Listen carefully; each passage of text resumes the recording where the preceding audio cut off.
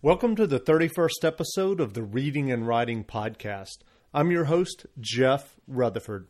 Stay tuned for my interview with Don Winslow, author of the novel Savages, which was recently picked as one of the top 10 notable books of 2010 by the New York Times.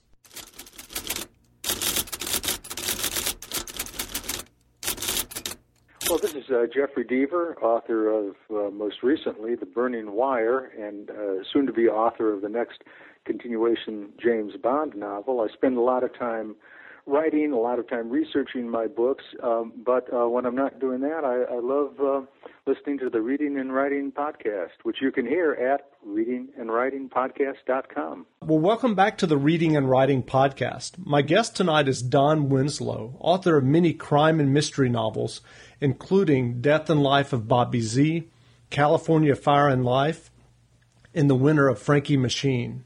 Winslow's new novel, Savages, has been receiving rave reviews, including a prominent ecstatic review by Janet Maslin in the New York Times. And there's even been film interest in Savages, with Oliver Stone discussed as possible director. Don, welcome to the Reading and Writing Podcast. Thanks for having me. Great. Well, Savages, wow, what a novel. Almost every reviewer has mentioned the first chapter of Savages. Yeah. And in typical proper New York Times parlance, Janet Maslin struggled to explain the first chapter in proper English. I'm curious, why don't we give my listeners an idea of how you get Savages started? How about reading the first chapter? Seriously? Yeah, seriously. Well, it's very brief. I don't even have to pick up the book. I can remember it. The first chapter is "fuck you." Okay, well, on to chapter 2. Exactly. Well, okay, there you go. Obviously, if people are browsing in a bookstore, that first chapter will capture their attention. But I'm curious, why did you decide to start the book that way? Was that first chapter there from the beginning, or did you come back later and add that in? Jeff, those were the first 2 words I wrote, and I had no story, no other idea, nothing except sort of what I later referred to in the book as baditude, a constant state of bad attitude. And I guess that's what I had, and I started the book with those 2 words, and then went, okay, so what if you started a book there? Where would it go? And then all of a sudden, I find myself writing from the point of view of a 20-something-year-old Orange County girl talking about her friend who has baditude, and the story went from there. Great. Well, for someone who's listening who hasn't read or heard about Savages yet, can you give them a sense of what the book is about exactly?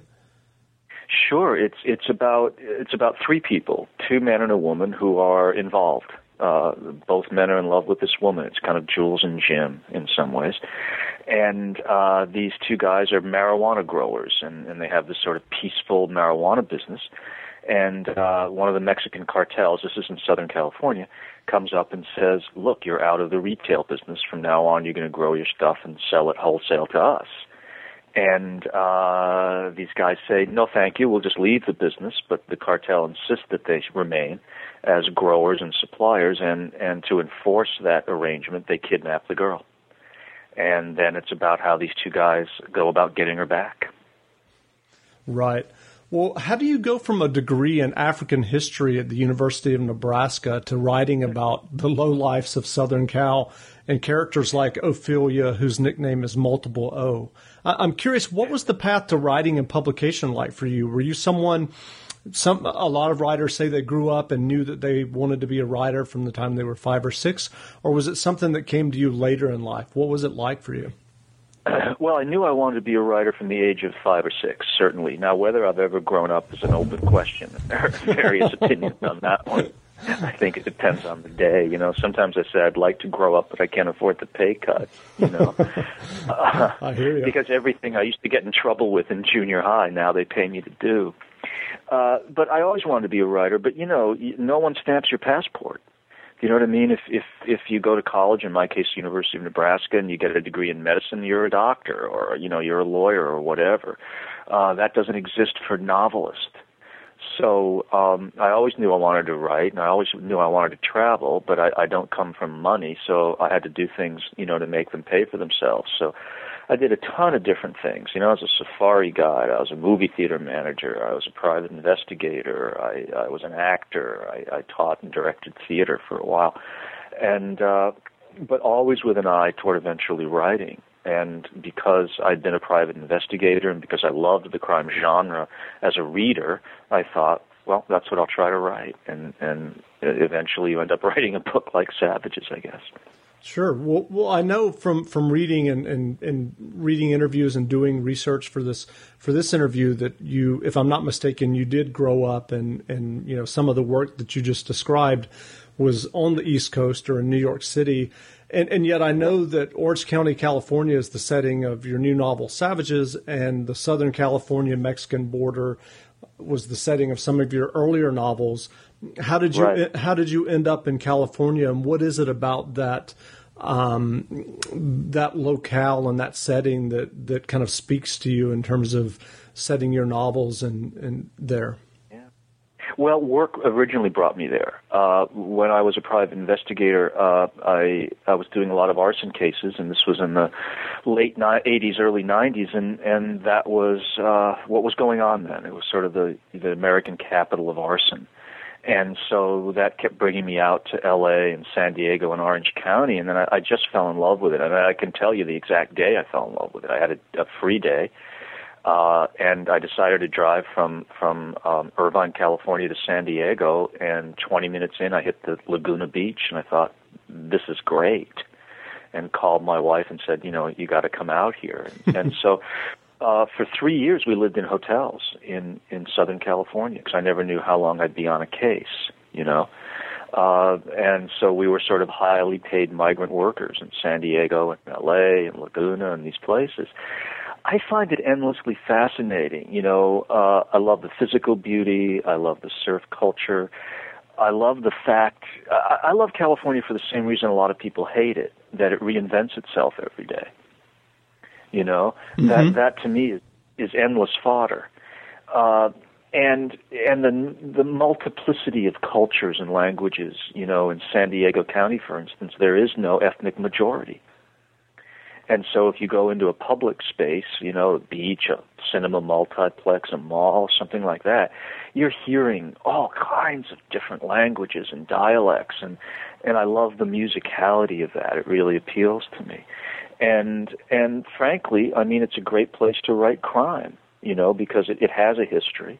Sure. And it has a present. It's to me the front lines now, is the border. That's interesting that you say that. I mean, especially when you think about, there was a story in all of the major media in the last week or two talking about the demographics and that the majority white is going to not be the case a lot quicker than many demographers had thought it was going to be. And yep. People have always said that where California goes, the nation follows. So it's kind of interesting that you're talking about that, because, we're definitely, probably at the beginning, but of seeing the makeup of America change. And it's interesting that you're writing about that in your novels. Yeah, and I mean, to me, it's fascinating and kind of heartening. Do you know what I mean? Oh, absolutely. I love to see when these cultures come together in really sociable ways, and they do, with occasional exceptions, as always, blockheads, but they do at the beach, and because I think that's a world where people are focused on enjoying themselves and enjoying each other. And nature becomes larger, do you know what I mean, than any kind of distinctions inside of humanity. People are in awe of the ocean. And so, it's really fun to watch. It's fun to be a part of. That's great. Well, as you mentioned earlier, the Mexican cartel plays a part in Savages.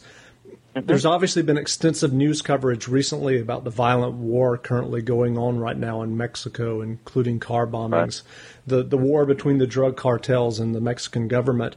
Given your knowledge of Mexico, where do you think this is headed? Do you have any sense or idea?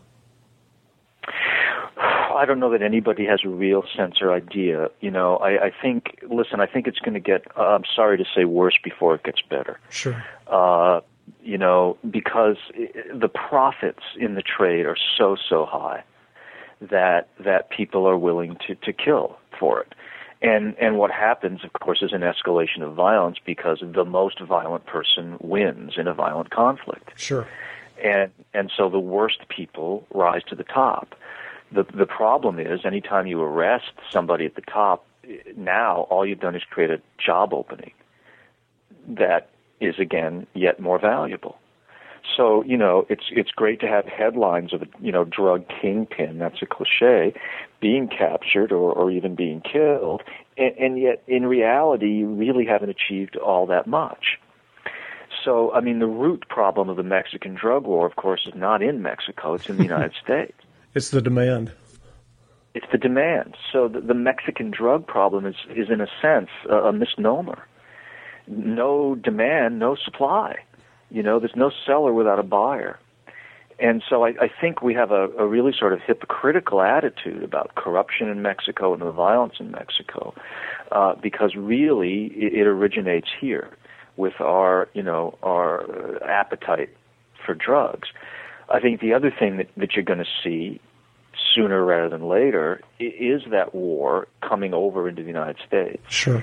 Because the cartels now have presences in every American city, in any town of any size. So far, for the most part, their competition has been economic, trying to get a better quality product out at a cheaper price like any other business. Mm-hmm. But it's not going to be long before, something that happens in Mexico is going to trigger a killing in the United States, and that will trigger, a revenge killing, and then it's going to be on. Wow. Yeah. And so what I'm very afraid of happening is the violence that you see in Mexico, you're going to see fairly soon in San Diego, and then it's going to just metastasize. Well, that's certainly something to think about. Wow. Well, in terms of Savages, the prose and narrative style of Savages is very distinct. It's certainly unlike a lot of commercial thriller novels. You write in a very streetwise vernacular. When you were working on Savages, is that something you were very conscious of? Did you have to work at that style, or did you just find that particular narrative voice and kind of see where it led you and hang on? I think the latter. I think that, I think that the crime genre is getting sort of squeezed by too many definitions and too many expectations of what crime novel should be, what a thriller should be, what a procedural should be. And in some ways with Savages, I wanted to throw my elbows a little bit, stylistically. And I frankly found it pretty easy to do. I think the hard part was sticking with it. The hard part was not backing off of it, because every once in a while I kind of get scared, to be really honest. Right. Man, am I pushing this too far? Is anybody get this? Are they really going to hate it? And so the difficult part was sort of maintaining the courage to do it. I was very influenced by the French New Wave filmmakers, 1959, 60, 62, mm-hmm. Because in my own way, I was maybe trying to do with the crime genre what those guys did with film narrative, which was sort of busted open a little bit, So that's what I was trying to do. But the voice itself, for good or for ill, and maybe this is a little frightening, came pretty easily. Right. Well, I would say so far the reception has been pretty well. It has, Yeah. It's critically, by far been, my most successful book in terms of the critics. That's great. And that's been, both the pleasure and a surprise. That's great. Well, what's the process of writing like for you? In researching this interview, I read that once you do finish a novel or a project, that you rarely go 5 days without starting something new, whether it's a novel. Is that really true? That's really true. That is sadly true. Listen, on my bad days, I think of writing as an addiction. There should be a 12-step program or something. But I love to do it, and I think it's like a lot of other things. I mean, I think in some ways it's like athletic things or musical things that you need to always be doing it to keep getting better at it. You need, because I feel it. If I take a few days off, it's like taking a few days off from exercising or something. I feel it, the awkwardness and the strain and the effort when I come back.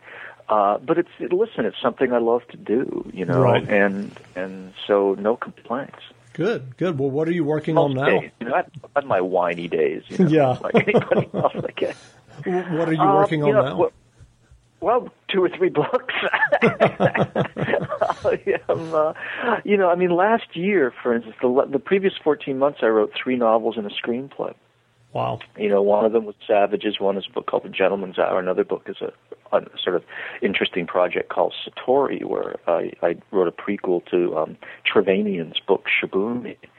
That comes out next March, and right now, I'm working on another sort of epic length book called About Tommy Flynn, which takes the story of the Trojan Wars and the Aeneid and puts them into crime form with some things that really happened in American criminal history, and that's sort of an epic. And then I'm working on another detective novel, and I'm doing a Western, so lots of stuff. Wow, sounds great. I like having more than one pony in the corral, Yeah. I had not realized about the Trevanian sequel. If I'm not mistaken, given what I know of popular culture in terms of publishing, wasn't Trevanian a pseudonym, and did they ever figure out who was actually writing those books? Do you know? Yes. I do know. Yeah, Trevanian was a guy named Rodney Whitaker, a Canadian gentleman, and died a few years ago, leaving a widow and an adult daughter. And I worked with the adult daughter, Sasha Whitaker, who was very, very, very kind and very helpful in terms of doing this book. But in terms of refreshing my memory, wasn't there kind of when it was originally published, wasn't there kind of this kind of pop culture mystery at the time of who Trevanian really was? I think that's right. I think that's correct. Yeah, that's what I seem I to don't remember. know a lot about that, but I think that's right. Yeah. And he was a very private person, apparently, know, and was just having a really good time with the books, and they were very successful. And so it was a fun, interesting challenge, to write a prequel to a character who's in his 50s when you meet him in Trevanian's book, and I had to pick him up when he's 26. And so you're trying to write the sort of evolution of a character, of a personality, and that people know the end to, but not the beginning. So it was interesting to do. That's interesting. Is that a project where the daughter and the estate came to you? Yeah. We my agency, literary agency, represented the estate, and they seemed to think it was a match. And I talked to the family for a while, and then we all decided it was a match, and so I went ahead and did it. Because I remember those books. I was a big fan, and so. The idea of picking some of that up was, how can you resist that? Yeah, totally. Well, with the success that you've achieved with your writing, if you had to offer advice to someone who's listening to this podcast and is intent on getting published as well, what advice would you give them? Well, a couple of pieces. The first one's going to sound glib, but I really don't mean it. And that is write. Writers write. Before it's a noun, it's a verb, And I think a lot of sort of first-time writers spend a lot too much time sort of thinking and planning and talking and delaying. And not writing. All of that. And not writing. At the end of the day, this is always going to come down to one person with some sort of writing instrument sitting in a room alone and working. I think Guy de Maupassant, the great writer, said it best: "Get black on white." and the other piece of advice that I would say is write what you want to write. Don't go chasing trends. Exactly. Because, frankly, by the time you start chasing them, that trend's over. Exactly. You know what I mean? Yeah, totally. You just don't know it because it's gone around a curve you can't see. Mm-hmm. But the other thing is that it always comes out phony. You know, it always comes out like an imitation, and I think people write best when they write what they love. You know, what they're interested in, what they're passionate about, what, you know, and do what they really want to do. I think that energy then comes screaming through the page. So those would be my two pieces of advice. Gotcha. And three, you know, always give your major character a short name. You're going to be typing it over and over and over again. Yeah. Well, the last 10 or 15 or even 20 years has seen a lot of great crime and mystery writers. To name a few, Lee Child, James Lee Burke, Laura Lippman, Michael Connelly. Not to put you on the spot, but who are some of the writers that you look forward to seeing their books on the bookshelves and reading? Well, you mentioned a few of them right off the bat. I mean, Michael and Lee, without a doubt, not only great writers, but terrific people. Mm-hmm. James Ellroy, I'm always looking for his next book. You are putting me on the spot because I'm really tired. You know, but John Harvey in England, Ken Bruin. You know, this. You know, I really think that some of the best, and this is of course self-serving, but I think it's true nevertheless that some of the best fiction writing coming out in the English language now is in the crime genre. True. You know, so you know, Dennis Lehane's book, The Given Day. Exactly. There's a whole bunch of them. Sure. Well, we're going to wrap up, but I did want to ask. Jefferson Parker, I should mention. Jeff Parker and Joe Wambaugh are all people that, you know, I love to read and also love to get together with. Sure. Well, I know we're going to wrap up, but I did want to ask about the state of the movie deal in terms of Savages. Where does that stand now? Well, just before you called, I just hung up for an hour-and-a-half phone conversation with Oliver Stone on the second draft of the screenplay with him, and he's directing it. That's wonderful. I'm writing the screenplay with him. So, and my good buddy and another, you know, terrific writer, Shane Salerno, is on it as well. So it's fun. A lot of fun. That's great. Well, congratulations. Thank you. Well, again, we've been speaking with Don Winslow, author of Savages, available in bookstores now. Don, thanks for joining us. My pleasure. Thanks for having me. Sure.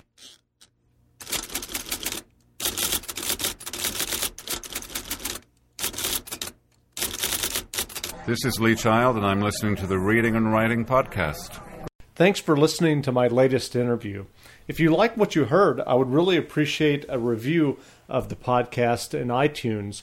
It's really simple. All you have to do is go to the iTunes store, and it takes a minute or two to leave a quick review of the podcast.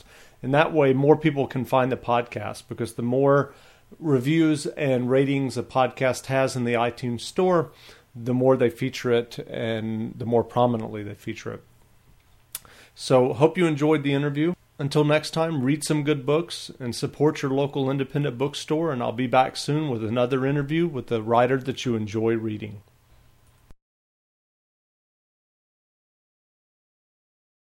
You know how to book flights and hotels. All you're missing is a tool to plan the travel experiences you'll have once you arrive. That's why you need Viator. Book guided tours, activities, excursions, and more in one place to make your trip truly unforgettable. Viator has over 300,000 travel experiences to choose from. Everything from simple tours to extreme adventures and all the niche, interesting stuff in between. So you can plan something that everyone you're traveling with will enjoy. Real traveler reviews give the inside scoop from people who've already been on the experiences you're considering. So you can plan with confidence. Free cancellation helps you plan for the unexpected. And 24/7 customer support means you can travel worry-free. Download the Viator app now and use code Viator10 for 10% off your first booking in the app. Find travel experiences for you. Do more with Viator.